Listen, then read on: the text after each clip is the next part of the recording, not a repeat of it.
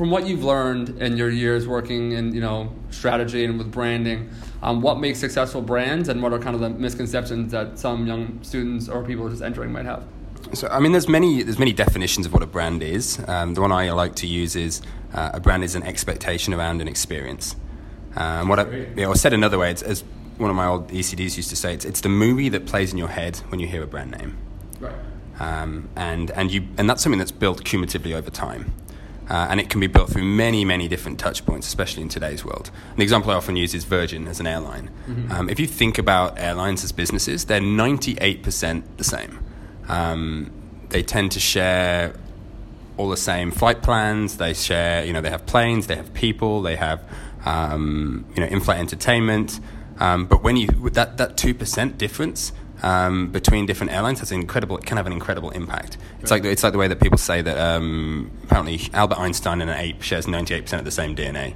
Right. But that 2% has an incredible, profound impact. Yeah. I feel like the job of a brand is to use that 2% to really have an incredible impact on what an experience can be for users. So take an airline, for example.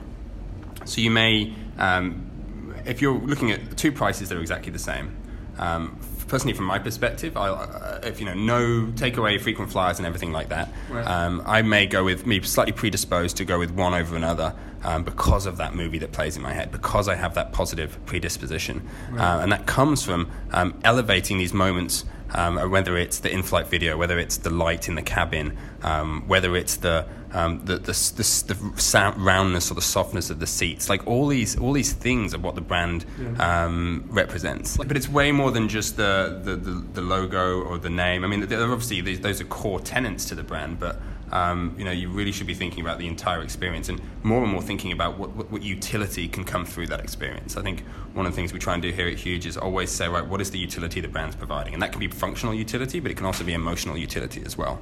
Right. We live in such a competitive space that you can't be just focused on what you want to say or what you want to help people do, but really what do you help people enable right. Through these different types of experiences. And I think the best designers and best creatives that I've worked with are always looking for that.